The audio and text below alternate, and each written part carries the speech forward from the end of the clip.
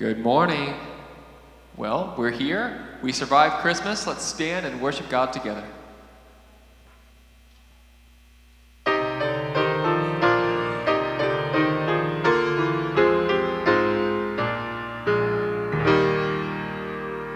All creatures of our God and King, lift up your voice and with us sing. Alleluia.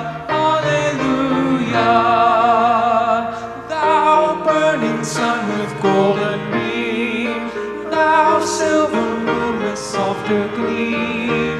Oh, praise him, oh, praise him. Alleluia, alleluia, alleluia.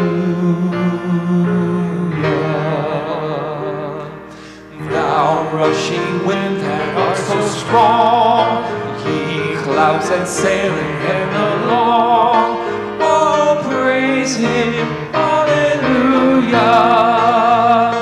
Thou rising morning, praise, rejoice. Ye lights of evening, find a voice. Oh, praise him, hallelujah, hallelujah, hallelujah. And all ye men of tender heart, forgiving others, take your part. Oh, sing ye, hallelujah. Ye who long pain and sorrow bear, praise God and on him cast your care. Oh, praise him, hallelujah, hallelujah, hallelujah.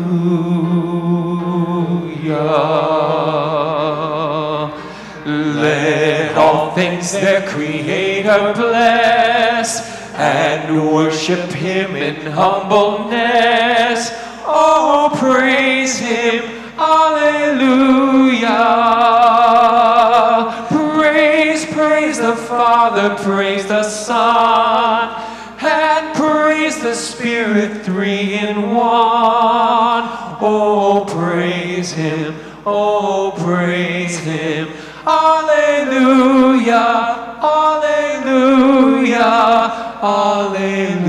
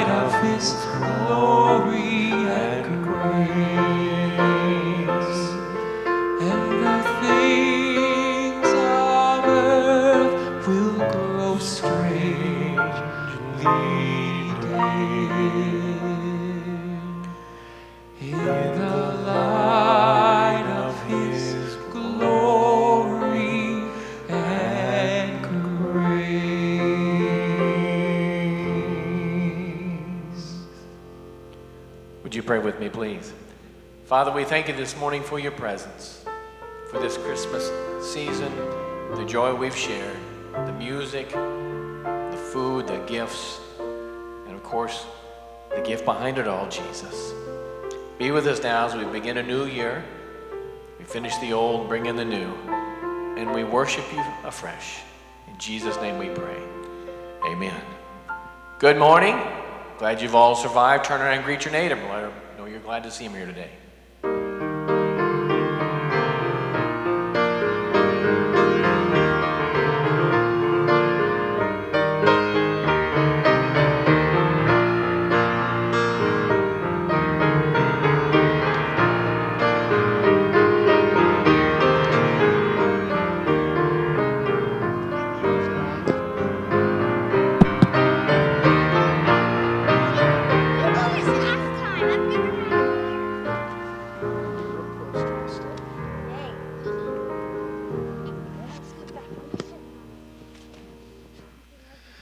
A Merry Christmas from Kid Street as well.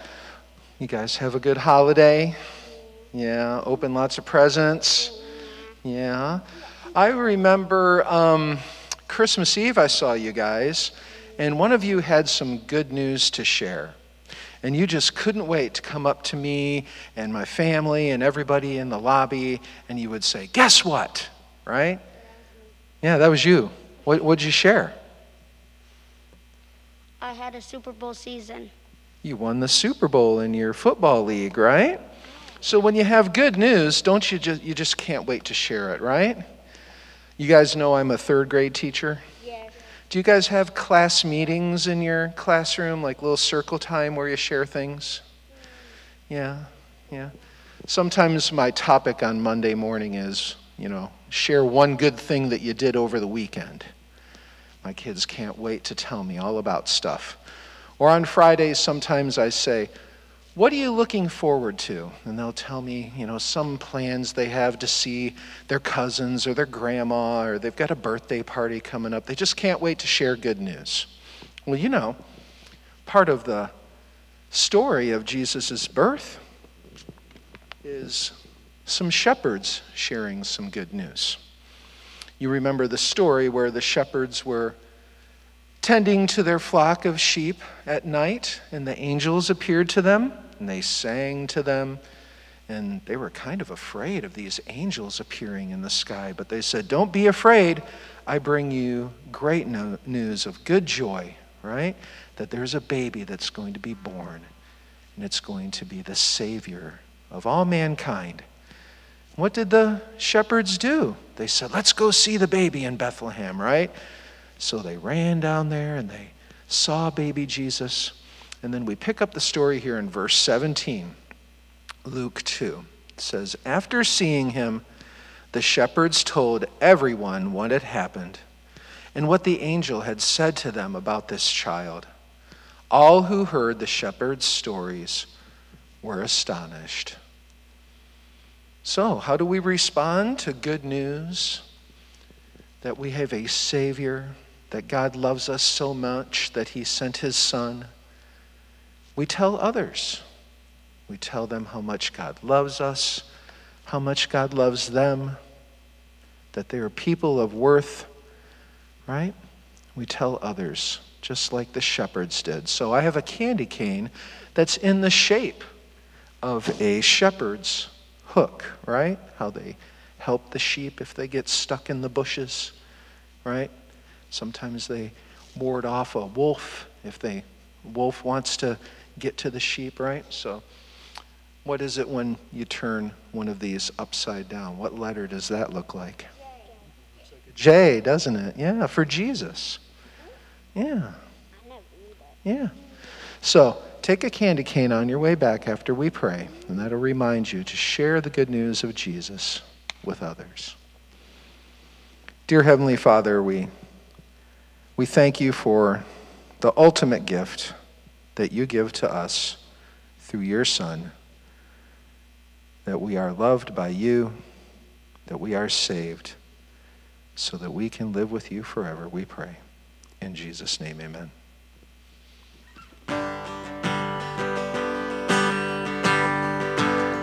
Let's continue to stand and worship God together. There is a truth older than the ages. There is a promise of things yet to come. There is one born for our salvation, Jesus, Jesus. There is a light that overwhelms the darkness. There is a kingdom that forever reigns. There is a freedom from the chains that bind us. Jesus, Jesus, who walks on the waters, who speaks to the sea, who stands in the fire beside me. He roars like a lion, he roars as a lamb, he carries my healing in his hand. Jesus. There is a name I call in times of trouble. There is a song that comforts in the night. There is a voice that calms the storm that rages. Jesus, Jesus, who walks on the water, who speaks to the sea, who stands in the fire beside me. He roars like a lion, he blows as a lamb, he carries my healing in his hand. Jesus,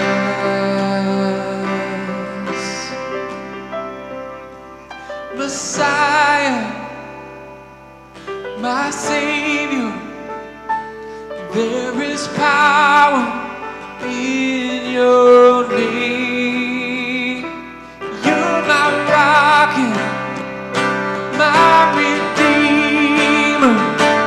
There is power in your name, in your name.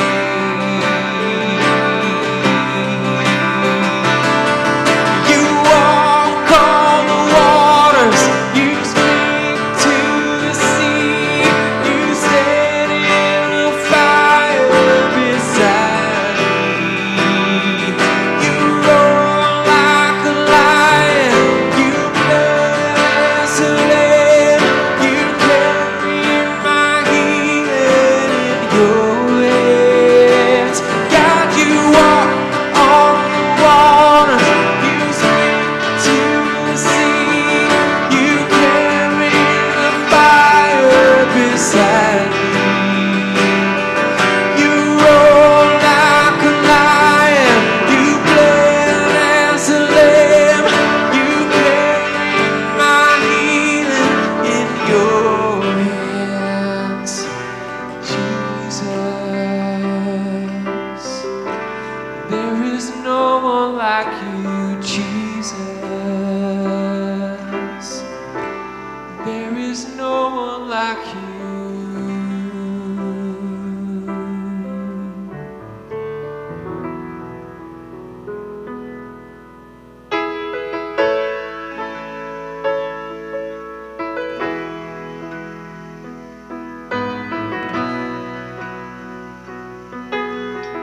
Sing with me. You are here. You are here, moving in our midst. I worship you, I worship you. You are here, working in this place. I worship you, I worship you. You are promise keeper, light in the darkness, my God, that is who you are. You are way maker, miracle worker, promise keeper, light in the darkness, my God, that is who you are. You are here, touching every heart. I worship you, I worship you. You are here, healing every life. I worship you, I worship you. You are here, turning lives around. I worship you, I worship you. You are here, mending every heart. I worship you, I worship you. You are way maker, miracle worker, promise keeper, light in the darkness, my God, that is who you are. You are way maker, miracle worker, promise keeper, light in the darkness, my God, that is who you are. That is who you are. That is who you are. That is who you are. That is who you are. That is who you are. That is who you are.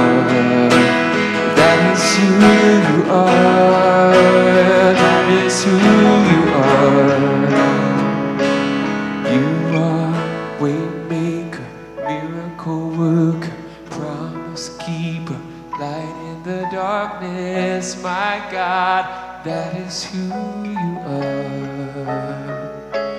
You are way maker, miracle worker, promise keeper, light in the darkness, my God, that is who you are. Even when I don't see it, you're working. Even when I don't feel it, you're working. You never stop working. You never stop working. Even when I don't see it, you're working. Even when I don't feel it, you're working. You never stop working. Never stop working. Waymaker, miracle worker, promise keeper, light in the darkness, my God, that is who you are.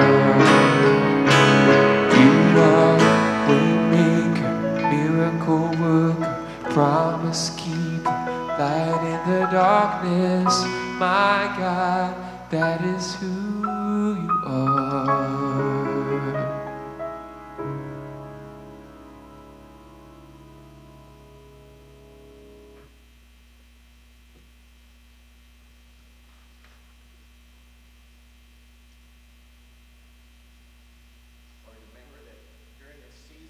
Up offerings every week, special offerings for benevolence, offerings just to keep this institution going. Give generously as Jesus has given to us. Pray with me, please. Father, we thank you for your presence. Help us to give generously back to you. You have been generous with us. Help us to learn. In Jesus' name we pray. Amen.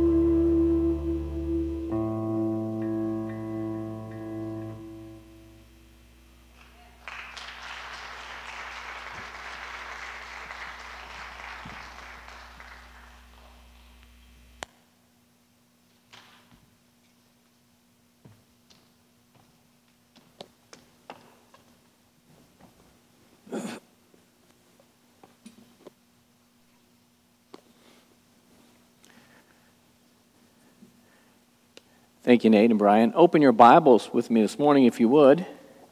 Two passages, Psalms 25 and Matthew 5. Psalms 25 and Matthew 5. We'll start out at Psalms 25 in your Old Testament. Job, Psalms, Proverbs, if that helps. Psalms 25.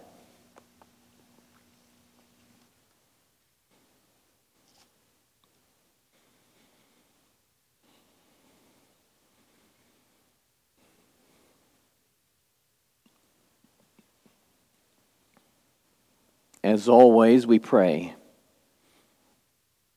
thanking God for the end of 2020, praying that the next year is better in so many ways.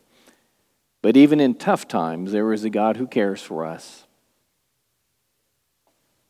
I'll give you a few moments to pray where you're seated. I'll close, and then we'll look at these passages together. Would you bow with me, please?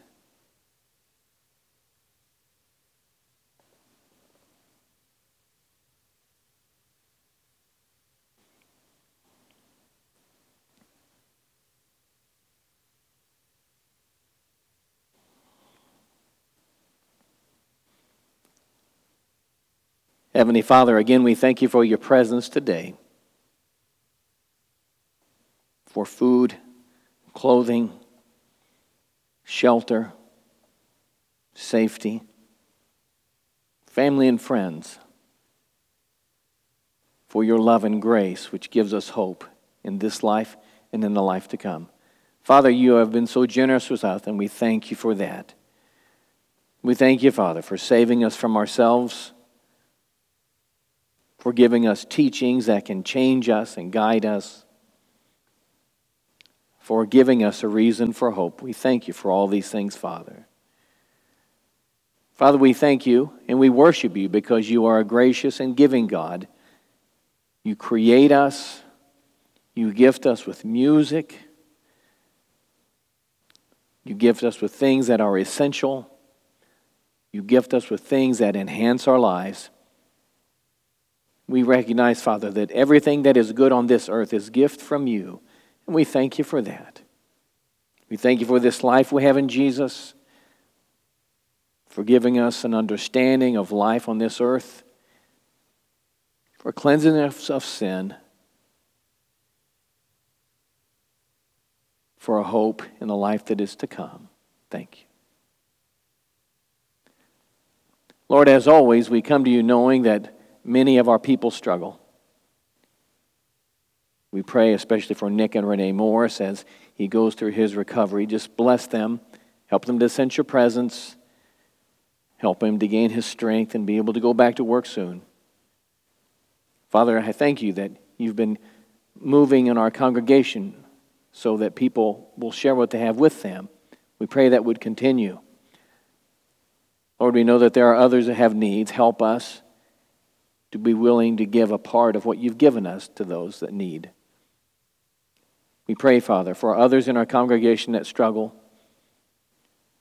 Some are sick, facing surgeries. Others facing regimens of treatment. Some facing decisions that will change their lives. We pray for guidance and wisdom for them, for healing, for a release from their suffering.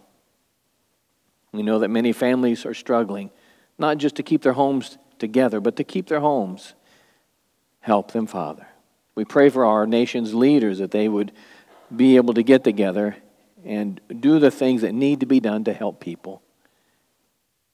In this new year, we pray for the new leadership that's coming in. Give them wisdom and discernment. We pray, Father, that their ideas and guidance would be things that can help us. As always, we pray for our first responders and our soldiers and their families. Keep them safe. Use them as only you can. Provide comfort for those that have lost loved ones in their efforts. Father, we pray for justice. We pray for a court system that would work well. Help us, Father. In this world we are struggling. Again, Father, we thank you for all good things. We pray that you teach us from your word. In Jesus' name we pray. Amen. God loves us, and He wants to help. Think about this. I'm not going to give you too much time to think. Don't want to lose you. If you can you think of one or two people in your life that made a difference?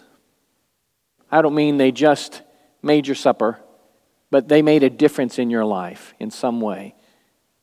It could be a parent, it could be a teacher, maybe a preacher or a Sunday school teacher. One of the things I do, sometimes whenever I can, I get up early and go out on the porch, and I sit and I pray, and I end up sometimes just going through that list of people that have made an impact in my life, and I consider them gifts. Some of them were preachers, some of them were Sunday school teachers, and by the way, the ones that sometimes made the biggest difference weren't particularly good teachers. They were just particularly good people, and they taught me something. I don't know that I could remember a specific teaching event, but some of those people, Jim Barry, for instance, you never met him. He's dead now.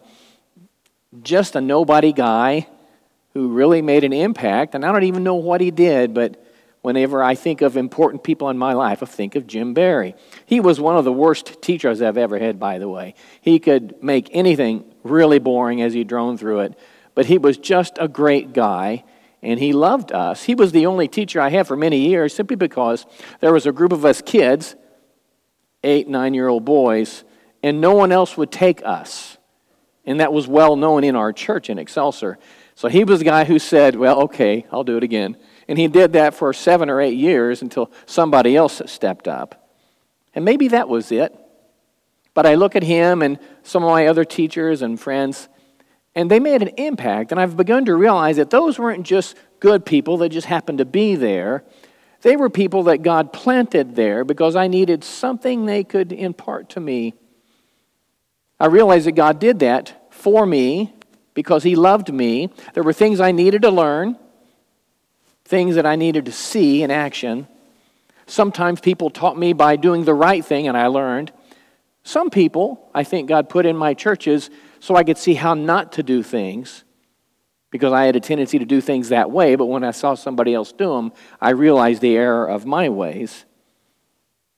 God does that for each of us. He places people in our lives to help us and guide us because He loves us.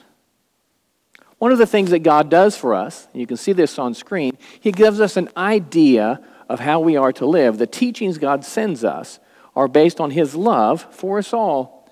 Now, if you would, look in Matthew chapter 25. Matthew chapter 25. No, I'm sorry, Psalms 25. Got ahead of myself. Psalms 25. I'll read verses 4 through 6 and 8 through 10. Make me know thy ways, O Lord. Teach me thy paths. Lead me in thy truth and teach me, for thou art the God of my salvation. For thee I wait all the day.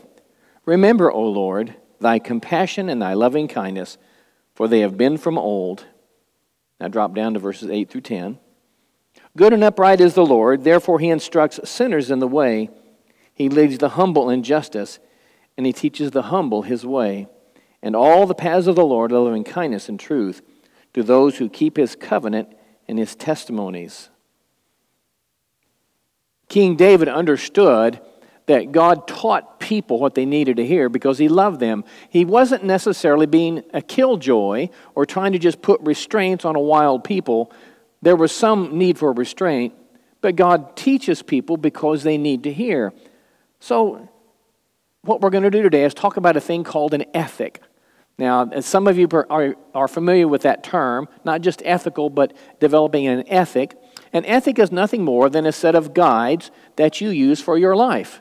So when we talk about a godly ethic, we're talking about guides for your life that have godly characteristics. Sometimes they're straight out of a particular passage. Sometimes they're out of Jesus' actions and things like that. But today we're going to talk about how God provides for us a godly ethic. And in Psalms, the passage we read, there are a couple of things we can pick up on. And one of the things is the godly ethic for life is based on God's eternal wisdom. Look at verse 6 again. For they have been from old. What that means is God's wisdom And his ethic for Christians hasn't changed.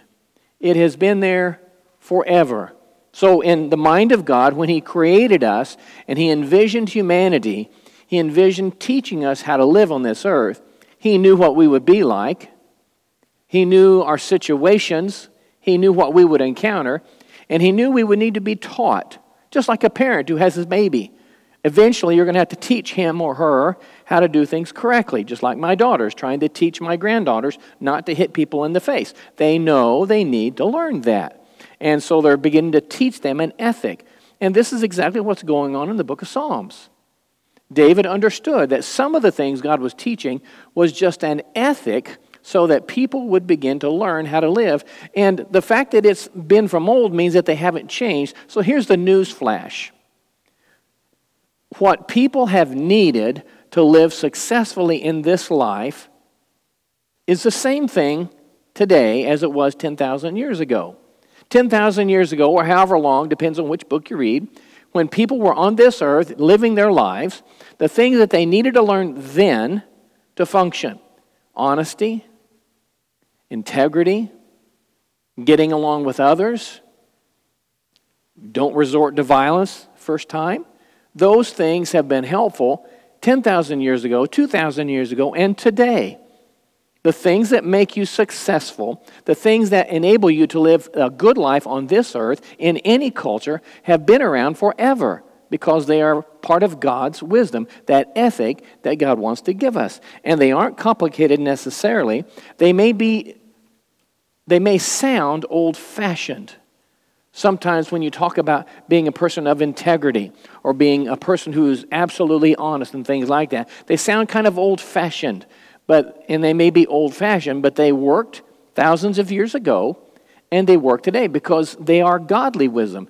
A godly ethic isn't based on what a culture says is good or bad. A godly ethic is based on what God says is good or bad. So if you look to Scripture and you read the book of Psalms and you see how God teaches people to live and how he taught them to live in those days, centuries before Jesus, those teachings are just as applicable to us today as they ever were. I was talking to a good friend earlier this morning about a work ethic and personal responsibility. And one of the biblical teachings, part of that godly ethic, is a work ethic where you get up and you work. Regardless of what you do, you get up, you apply yourself, and you work hard. And that's pretty much the course of life. And that is a godly ethic.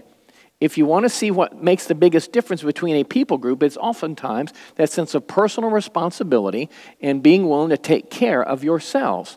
I have relatives in my big family who learned that personal responsibility well, and they do well because they work and they take care of themselves. In my large family, I also have people who have never gotten the idea that they must take care of themselves, and they want somebody else to do it for them, and it makes it difficult for them to have a good life. That's just one example of part of a godly ethic that God has. You being personally responsible for you. You act in a certain way because you choose to, not because your mama and daddy made you or anyone else pushes your button. You choose how to act. You take responsibility for your actions, and that's part of that idea of God's eternal wisdom. One of the other things here on screen, it is for everyone. Verse 8, therefore he instructs sinners in the way. So when he's talking about sinners, who's he talking about? Those people? No. You people. Us, right? You know, whenever Christians talk about sinners, it almost comes out like we're talking about somebody else. When we're talking about sinners, we're talking about us. So when God instructs sinners, he's not talking about what God did for them. He's talking about what God does for us. He instructs us because he loves us, and he gives us this ethic that helps me and helps you and helps us in this life. It's something that we just have to understand, that loving Father teaches hard lessons to children, and that lesson can give them success in life. One of the lessons that my daddy taught me was, and listen to this, shut your mouth. And yes, he said it just like that, usually abbreviated by a good knuckle thump right in the middle of my chest. One day I was talking about one of my friends who had been stopped by a policeman. We were just at the age we were beginning to drive. And my friend had gotten into an argument with the policeman, got a very expensive ticket because of that. And I was telling my dad how stupid I thought the policeman was. And that's when I got the knuckle thump right there that took my breath away. And Dad threw me up against the wall. Physically, yes, it was terrible. And he told me, listen, buddy, you don't know anything about that policeman. When you get stopped by a policeman, you know what he said to me? He said, you shut your mouth. You stand there and you let him see your hands and you say, yes, sir, and you shut your mouth and you stand there and you shut your mouth. He kept saying that over and over and over, shut your mouth. And you know, I thought about that, and that's probably one of the best lessons I ever learned. I never know what's going on in the mind of a policeman. I don't know what kind of day he's had. I don't know the experiences he's had. And I don't know what I might look like. So guess what I do when I'm stopped by a policeman? I shut my mouth. I say, yes, sir, no, sir. I leave my hands on the steering wheel because I don't want him to think I'm doing something wrong. I don't get out of the car until he tells me. And that has gotten me through some rough scrapes just because I did what my father taught me. You see, God loves us, so he teaches us how to act. Just like my daddy loved me, so he taught me how to act. It's not a racial thing. It's not just culture. It's more than common sense. It is lessons based on the wisdom of God. So God does that for us. And he gives us this ethic for sinners. And that's you and me. Everybody needs the same instruction from God. And when we do that, our life takes on a different characteristics. All of the teachings that we can gain, we can go to that next screen, please, will be based on wisdom of God, and it will allow us to have the ethic of God within us. So if you would, turn over to Matthew 25 now. Matthew 7, I'm sorry, I'm not reading my notes. Matthew chapter 7.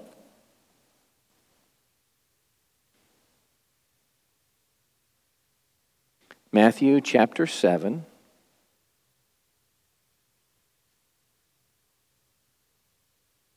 Talking about Jesus teaching us things that made up that godly ethic.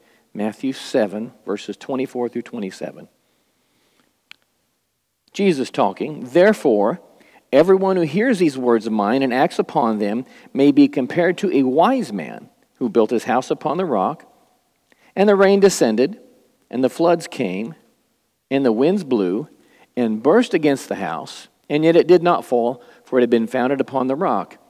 And everyone who hears these words of mine and does not act upon them will be like a foolish man who built his house upon the sand, and the rain descended, and the floods came, and the winds blew, and burst against that house, and it fell, and great was its fall. So this is part of Jesus' Sermon on the Mount, and if you remember, we've talked about Jesus' Sermon on the Mount several times just recently, and we talked about some of the basic lessons of life making up that godly ethic. And God gave us this godly ethic to help us. And Jesus came on this earth, and part of salvation's story and part of living Christian life is developing that godly ethic. So Jesus, in his Sermon on the Mount, began to talk about some of those things. And interestingly enough, in the passage he read, he said, the man who hears these words and does them is the one who has a house that will stand. The difference being not just what you know, but what you do. In other words, it doesn't matter what you know if you don't do it. So when you learn godly ethics, when you hear Scripture, when you hear Jesus teaching us something about how to live, if you don't do anything with it, you lose. Your house will crumble. But if you hear God's teachings and you do those teachings, meaning you allow God to teach you how to act and teach you how to talk and teach you how to relate to others, then you will gain in this life. You'll build a house that will stand. So on screen are some elements of a godly ethic. And now if you would turn back to Matthew chapter 5 in the Sermon on the Mount. And we won't read that first section because I did a whole sermon on healthy relationships last week. Jesus in his Beatitudes talked about mercy and forgiveness and making peace. In other words, one part of a godly ethic is you working at healthy relationships with other people. It does not mean you have to necessarily like them. It does not mean you have to necessarily agree with their lifestyle or their politics. So here is part of a godly ethic that transcends our absurd culture. You can love people with whom you disagree. You can have good relationships with people that you don't agree with. And it doesn't matter whether you like it or not, it is possible. In fact, God commands us to do that, to love people even when we disagree. In my family of rednecks and California liberals, this has been a very difficult lesson. And I know from talking to you that some of you have the same problem because you've got liberals and rednecks in your same family. Get together for Christmas in the name of Jesus, and it makes it very difficult, doesn't it? What we have to do is not just think of the words of Jesus, we have to do the words of Jesus for those good relationships. Another thing that Jesus mentioned is the idea of sincerity. Look at chapter 5, verse 20. Jesus talking, "For I say to you that unless your righteousness surpasses that of the scribes and Pharisees, you shall not enter the kingdom of heaven." Most of you know that Jesus had a lot of problem with religious leadership. They knew the rules, they knew the godly ethic, but they didn't do them. They were insincere, they were hypocrites. They said one thing and did another. One part of a godly ethic is for you to not only say you follow Jesus, but to actually follow Jesus. So if you tell people that Jesus is important to you, they're going to watch you, and they're going to hear you talk. They're going to see how you treat other people, them included.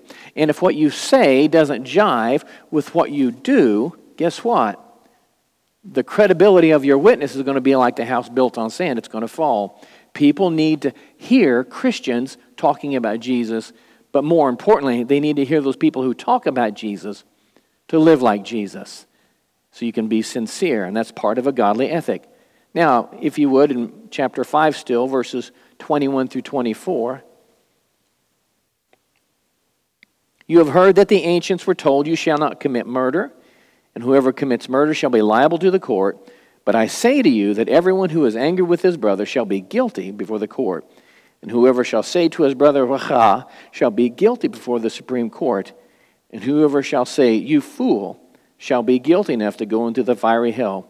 So we can go on there, but Jesus is talking about someone who controls the way they act. In other words, self-restraint. Everybody gets angry. I know. And sometimes it seems that physical violence would be an appropriate way to deal with certain people. I get that. Guess what Jesus says to do? You control your emotions. It doesn't matter how you feel. It doesn't matter where someone deserves a good slap in the face. As Christian, he expects you to control yourself. So what he's talking about is someone who gets so mad at someone that they shoot their mouths off. They don't hit them, but they shoot their mouths off at him and destroy them verbally. And Jesus said, you can't do either one. You've got to get control of your emotions. So think about this. Part of a godly ethic is learning not only to control the way you express your anger, but the way you allow your emotions to determine the course of your life. We all know people whose life is just one big drama scene because their emotions are all over the place, and their emotions lead them to say dumb things and do dumb things, and they're continually upset. Jesus would say, if you follow me, let me help you control your emotions. What you feel isn't the issue. It's how you express those feelings, and that's part of a godly ethic. One other thing in chapter 6, verse 2, when therefore you give alms, do not sound a trumpet before you as the hypocrites do in the synagogues and in the streets, that they may be honored by men.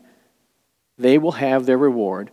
So casual here, Jesus says, oh, and by the way, when you give alms, that means when you give your money away in God's kingdom to serve Him and to help others. The assumption here is that God's people, having a godly ethic, will learn to give away part of what they've been given. Now in the New Testament, Old Testament included, the model was a tithe, 10% of whatever you make, and then Paul built on that. Give that tithe, but then give according to what you've been given, and then give according to need. And sometimes it'll be more than a tithe. So part of a godly ethic is learning not only to think about people's needs, but to do something to help meet those needs. That's part of being godly. A godly ethic means sharing what you have with others. It shows that you care about others in a way that words cannot, and it shows also that you are not bound by your possessions. Sometimes people are so bound by their possessions, and they can have substantial gifts, and they are unwilling to give it away.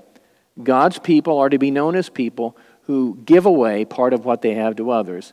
It's significant that in most crises in our culture, when there's a natural disaster or a tornado or something, and it doesn't make the press, but most of the groups that show up are Christian groups. Sometimes they're Methodist, sometimes they're Baptist, sometimes they're Presbyterian, sometimes Mormon, but they're Christian groups, and they're putting their money where the mouth is, and that is exactly what God wants us to do. He wants us to step up and to share what we have with others. And when you do that, you are not just being nice, you're practicing a godly ethic. A godly ethic makes you generous to a fault sometimes. On screen is one final idea. When lived consistently, a godly ethic becomes a way by which God works within our lives. He can use us and He can bless us as we live out our faith. Sometimes I'll hear people say, well, God has never blessed me before.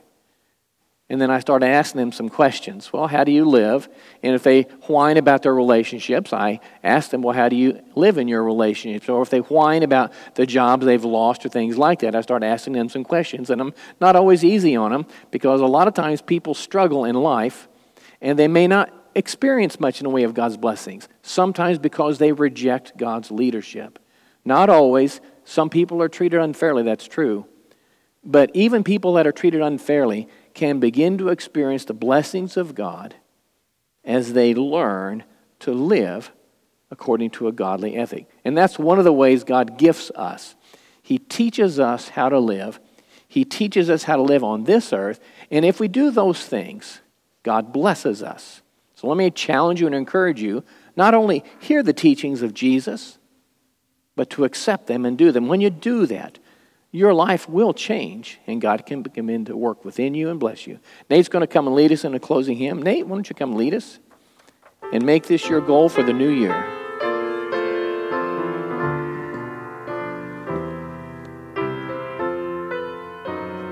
Please stand.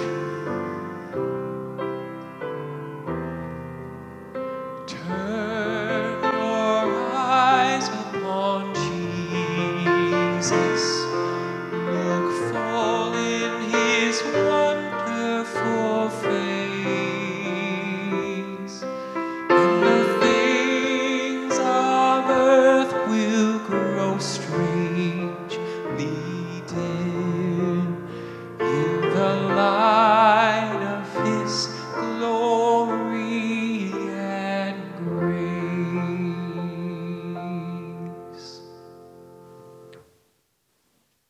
Thank you, Nate. Would you pray with me, please? Father, again, we thank you for your presence. Thank you, Father, for teaching us from your word. Help us to understand and accept your teachings. Give us a willingness to apply them to our lives. Help us to be people who do your word, not just hear it. Thank you, Father, for loving us. Guide us in this day. In Jesus' name we pray. Amen. See you next week.